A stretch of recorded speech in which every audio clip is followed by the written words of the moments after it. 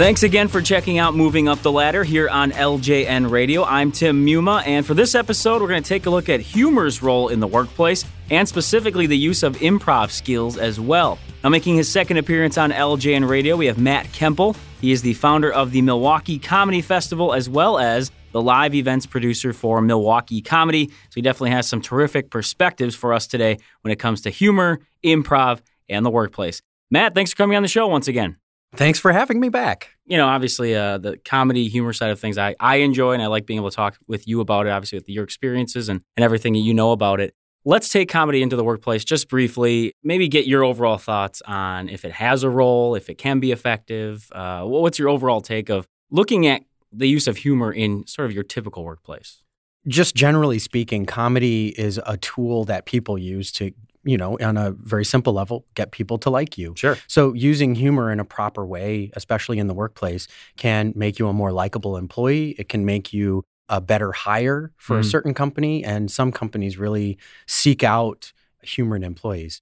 But of course, with all that great stuff, there can certainly be some negative things that happen. The wrong kind of joke, bringing up politics or religion or, something like that isn't necessarily work friendly can cause a lot of problems. Or just not being funny and thinking you're funny, that can certainly be a negative quality too. Right. No, I think that's a good point as far as, humor obviously is subjective, but you don't want to fall on deaf ears with something like that. Right. I mean, do you talk with corporations, you talk with companies about helping them in that way, utilizing humor or any other aspect of comedy? Yeah, and a lot of what I have done with some larger companies is working more with marketing teams or working with management and talking about, using comedy as an effective tool, not just to sell a product, but to talk with your customers and talk with your fellow employees and things like that. I mean, I'm sure we've all been sitting in meetings where you're sitting there thinking there's absolutely no reason that I should be sitting here. This is so boring. I think that all the time. Katie can attest to that. I'm not a fan of meetings, but anyway, go ahead. But adding a little bit of humor to things can really help. One way you see this right away is, if you're looking at your Facebook or your Twitter feed or even LinkedIn and you see maybe some relevant articles to things that you're interested in, but you see something that's really funny and that gets a whole lot more attention than something that's maybe about, somebody's hobbies or, photos of their family or things like that. Sure. But a funny photo of your family, that, can get a lot more reach and a lot more excitement from people. Yeah. So, I mean, using humor as a tool can be really effective. And like I said, just kind of touching on with marketing and trying to sell a product. But there's some huge companies that have tried to use humor in different ways. I believe it was Delta actually made a really funny, not an advertisement, but a video that would play to encourage people to buckle their seatbelts. Oh, yeah. Yep. And it was huge. They got people who have ridden in airplanes every single day or, multiple times a week, ignore everything that the flight attendants are saying. And then they created this really funny video. Right. Like there was one guy that was bringing like a full-size typewriter onto the plane instead of a laptop, and it's talking about storing things correctly. But using humor, it got the entire plane on, multiple flights to be engaged in safety. Sure. And that's something that could literally save hundreds of people's lives if people are doing the things that they're supposed to be doing. So, using humor in a proper way can really be effective. Right. No, I think that's a cool example. As you said, something that a lot of people normally would just brush off or not pay attention to. I think just grabbing them in that way. When we brought up this subject originally to talk about this as a topic on the show, you had mentioned the idea also of improv being an area where people could really learn, and especially the skills that are involved to do that. So I want to touch on that a little bit. First, I want to get your take on how you would define improv, because I think a lot of people just think of it and they hear, it's chaos, it's randomness, I don't know how people do it. But how would you define it? I mean, you're in the business. How do you break it down? How do you define it? I would say on just a basic, simple level, improv is reacting in a positive way to whatever's happening. So, for example, doing improv comedy on stage, let's say you and I are doing a scene together, the idea of staying positive and trying to further what's happening there. So that concept is brought down to a very simple saying. It's called yes and. And that concept really just comes down to agreeing with what's happening and then offering more to the situation. Okay. So in a comedy scene, you might come into the room and say, oh my gosh, there's a purple zebra outside. And if we're in a scene together and I say, oh, I don't see a purple zebra, well, that scene just ended Right. and nobody's having any fun. Right. But if I react to that in a natural way and oh my gosh, you're correct, there is a purple zebra out there and he's coming right for us, Okay. that creates a situation where the scene can go somewhere and there's something interesting that can happen out of that. So obviously, a lot of times there can be really great, funny scenes that happen on stage. So, how do you're not going to, I would assume you're not going to come across a purple zebra in the office environment, unless that's a nickname for somebody in accounting or something. There you go. Do you then affirm that, though? I don't know if that's... Right. You want to make sure that's yeah. that's not a negative connotation for that person.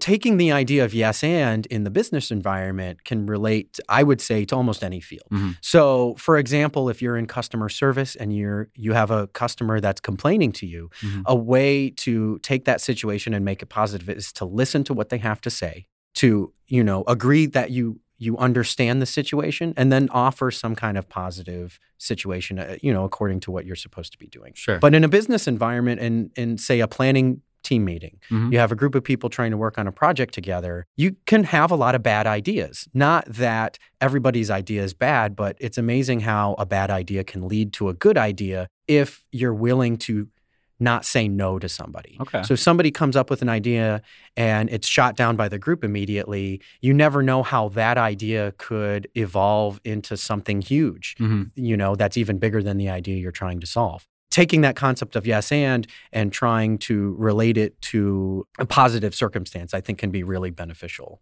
I think that's a good example as far as the idea of coming up with ideas, as you said, where it can be sort of a firewall if somebody does just kind of stop it there. And what's funny is I'm a big fan of like Norm Macdonald and the kind of that almost genre, I guess, of people. And that's what he always said was that's the biggest thing in improv is you're always affirming. Yeah. No matter what somebody says, it is yes. And I think you do a good job there of initially relating it to the workplace. And I think people understand where that's a positive. How do you get to that point, though, say as management or as a team member who hears an idea that in their mind they just think that's just the worst idea I've ever heard of? I mean, how do we actually translate it to just, is it automatic every time somebody says something, yes and? Is that as simple as that?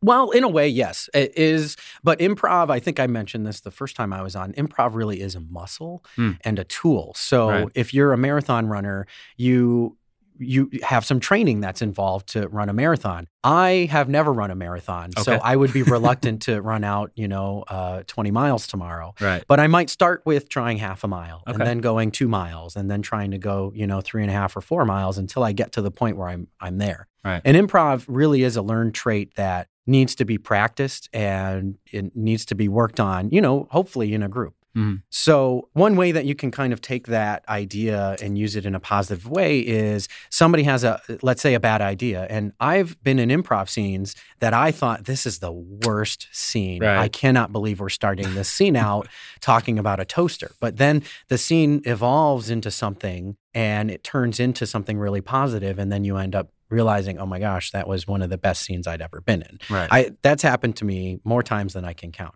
So in a business environment, sometimes it can be helpful to actually have training as far as improv training, but sometimes it's just as simple as taking people's ideas and not shooting them down right away. Right. And thinking, okay, well, that's not necessarily the direction we're looking at, but how can that relate to what we're trying to figure out? And sometimes just being open to that idea can actually cause your brain to react in different ways and different synapses fire in your brain and can actually lead to more positive conversation and problem solving. So it's sort of the idea, I guess you could relate to if you have a big problem you're working on and you're losing sleep over it and, tossing and turning, and all of a sudden you wake up in the middle of the night or pop up from tossing and turning, you think, oh, I got it. Sure. This is how you fix that. Well, a lot of times with improv, it sort of helps train your brain in that way so that you're able to get there a lot faster. So I apologize. I know that can be kind of I think it's a good analogy. I think it does help people get that. My question would be, how about that initial idea though? Being able to really step out and because to me that was always the one thing that would hold me back from doing something like improv would be the fear, right? Because of just bombing. Because you don't have you can plan something out and bomb also, but just trying to I come do up with it that all initial the time. idea. I'm constantly failing. So take that in the workplace, though. I mean, I think people a lot of times, they don't want to be seen as stupid, so they don't ever come up with that first idea that might get everything going. How do you get them to start there? Well, and a big part of that is you just need to also be, and this is sort of management's job, they need to ensure that it's a safe environment for people to be able to express those ideas. So if you're in an environment where maybe those ideas wouldn't be perceived in a very positive way on a regular basis, that might mean that some changes in the workplace might have to take place. Sure. Maybe not dramatically, but in small ways, just allowing people to talk and have their ideas heard. It's a trust factor in this Exactly. case, right? Okay. So really having management trust their employees and vice versa, employees trusting other employees, management trusting management, whatever the case may be. Being open doesn't mean that you have to agree with people. It just means that you're willing to listen to what they have to say. And, as we've been talking here, I wonder if people have noticed that in talking about the improv side, it really isn't a focus on humor necessarily. Right. It is a lot of the other things you've been talking about. And one nice thing about improv is 9 times out of 10, if you're being honest with what the circumstances on stage are. Right. So, for example, the purple zebra example, that's a funny concept. So you don't have to try to be funny in that scene. Reacting to a purple zebra naturally is going to be funny. Okay. In the same way that, if I say, oh, look, there's a purple zebra, and you don't react naturally, and you're like, yep, there he is. That again, that can kind of end a scene in a way. But if you react in just the way that you would naturally. If you really saw I literally see a purple. Oh my gosh, we got to get the camera. Let's get the kids. Let's get everybody, get a photo, and then we're going to ship it to the zoo. There's a plot that starts to develop there. Mm-hmm. Maybe it turns into a money-making scheme. Maybe it turns into the I could definitely see that, yes. Yeah, maybe the zebra ends up on television and he talks. Who knows? But again, it's all about just being honest with the moment and trying to be truthful. Again, applying that to the workplace, if an idea is bad or isn't necessarily what you're looking for, that's okay. Mm-hmm. But being honest and saying, well, that particular idea doesn't work, but this aspect of it, we could use that in this other project that we're thinking of. Or, oh, we make toothpicks, but this is a great idea for our car division that we're hoping to start next year. This is why I don't sell toothpicks or cars. Might work. Who knows? One day. Hopefully nobody steals that idea. Well, that's what I wanted to ask too, though. Can you be taught to, and I know you said it's muscle memory and it's practicing, but can you be taught kind of that initial perspective as far as improv? Can you bring in your team into an organization and have a one-day workshop and really get them to think in that way? Oh, absolutely. There's a lot of fun games that you can play that, it's amazing to me the kinds of games that end up working best for corporate environments work best with kids and teenagers because they're designed to get you to react immediately and not think about what. So one thing I can say definitely as an improviser is that a lot of times kids are better improvisers. And the reason is because they have a little bit more innocence to them. So they can say things that may not sound innocent, but are, and there's a lot of humor that can come out of that. Sure. But they also don't censor themselves, which is really what I think the point comes down to. If I'm up on stage and I've been doing improv for a long time, I might censor myself because I think something is funnier than something else. So if I initially think purple zebra, but I wait a minute and then I'm like, no, I'm going to go elephant.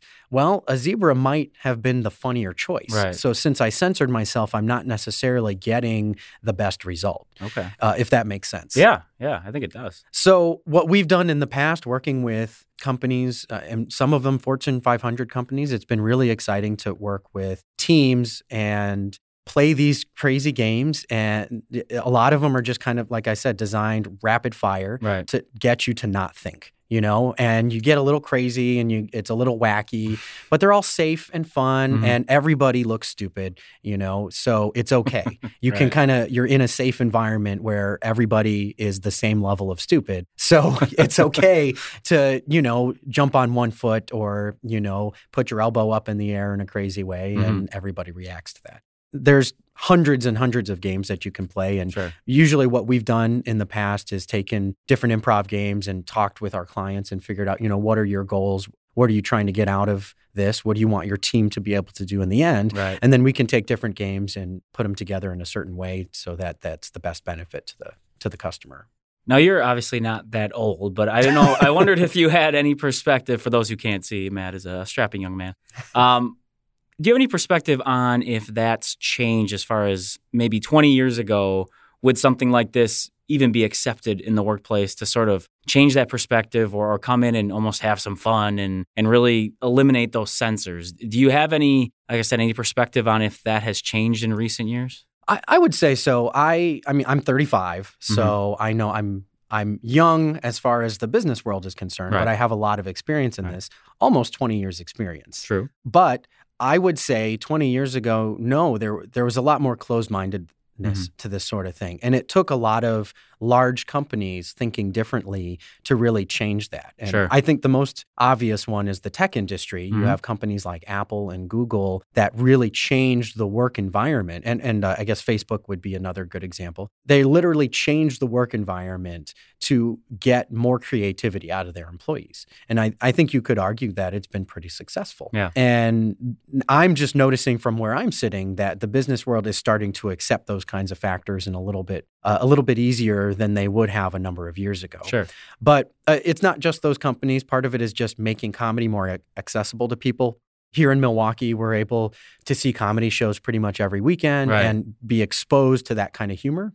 Okay. But as well as, TV, movies, there's a lot of television shows that have a basic script written, but a lot of the dialogue ends up being improvised, and you end up having really great television based out of that. So I think it is something that it certainly existed 20 years ago, but it wasn't necessarily something that companies even realized was a valuable tool for them. Sure. And it's amazing now, just in the last couple of years, there's articles in Forbes and Fast Company, a lot of these different publications, New York Times, have all written articles about how positive humor and comedy can be in the workplace. Yeah, no, I think that is cool. And I agree with you that, the tech industries may have started that boom, but as you said, I think it is becoming more accepting. We're getting close to our time here. You mentioned, of course, the idea of how obviously we're looking at this from also a tool standpoint, how you can use it in the workplace.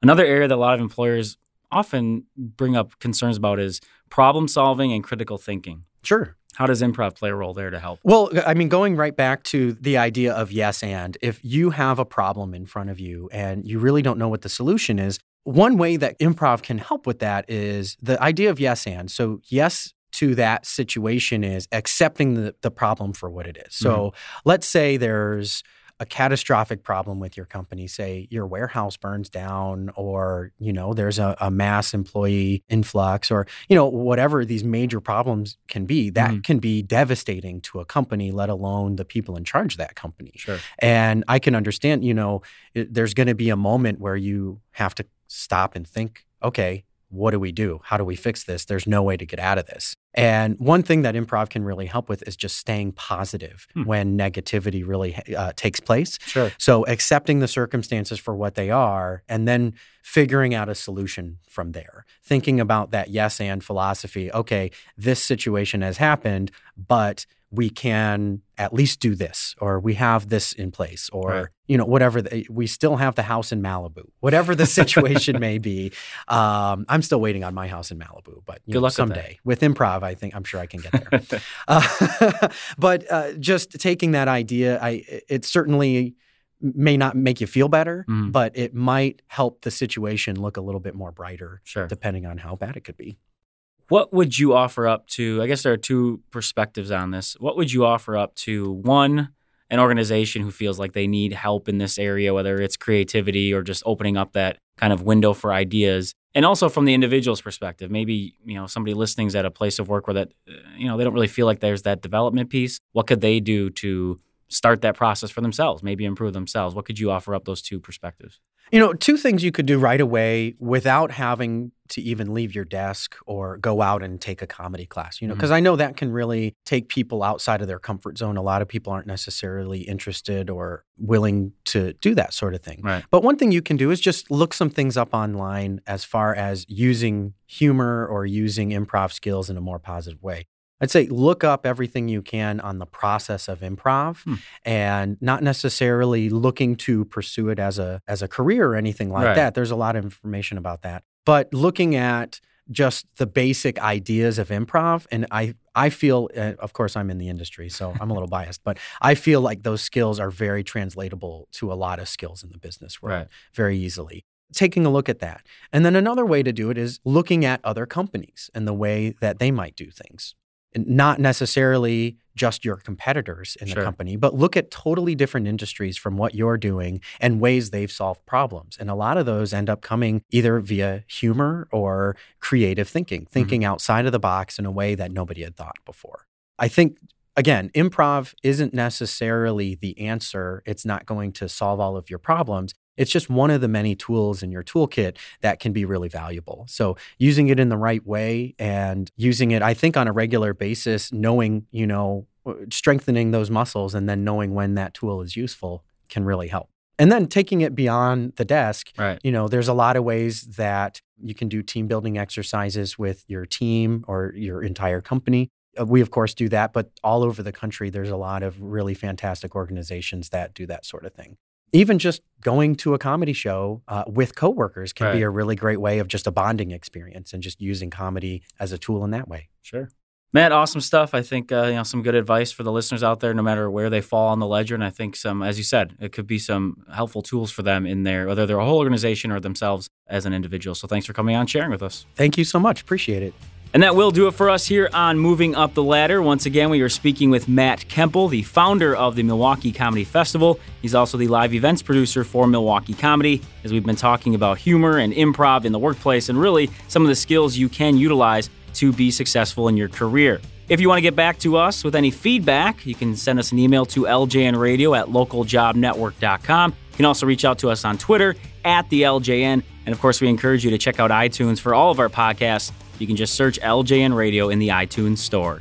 For everyone here at LJN Radio, I'm your host, Tim Muma. Take care, everybody.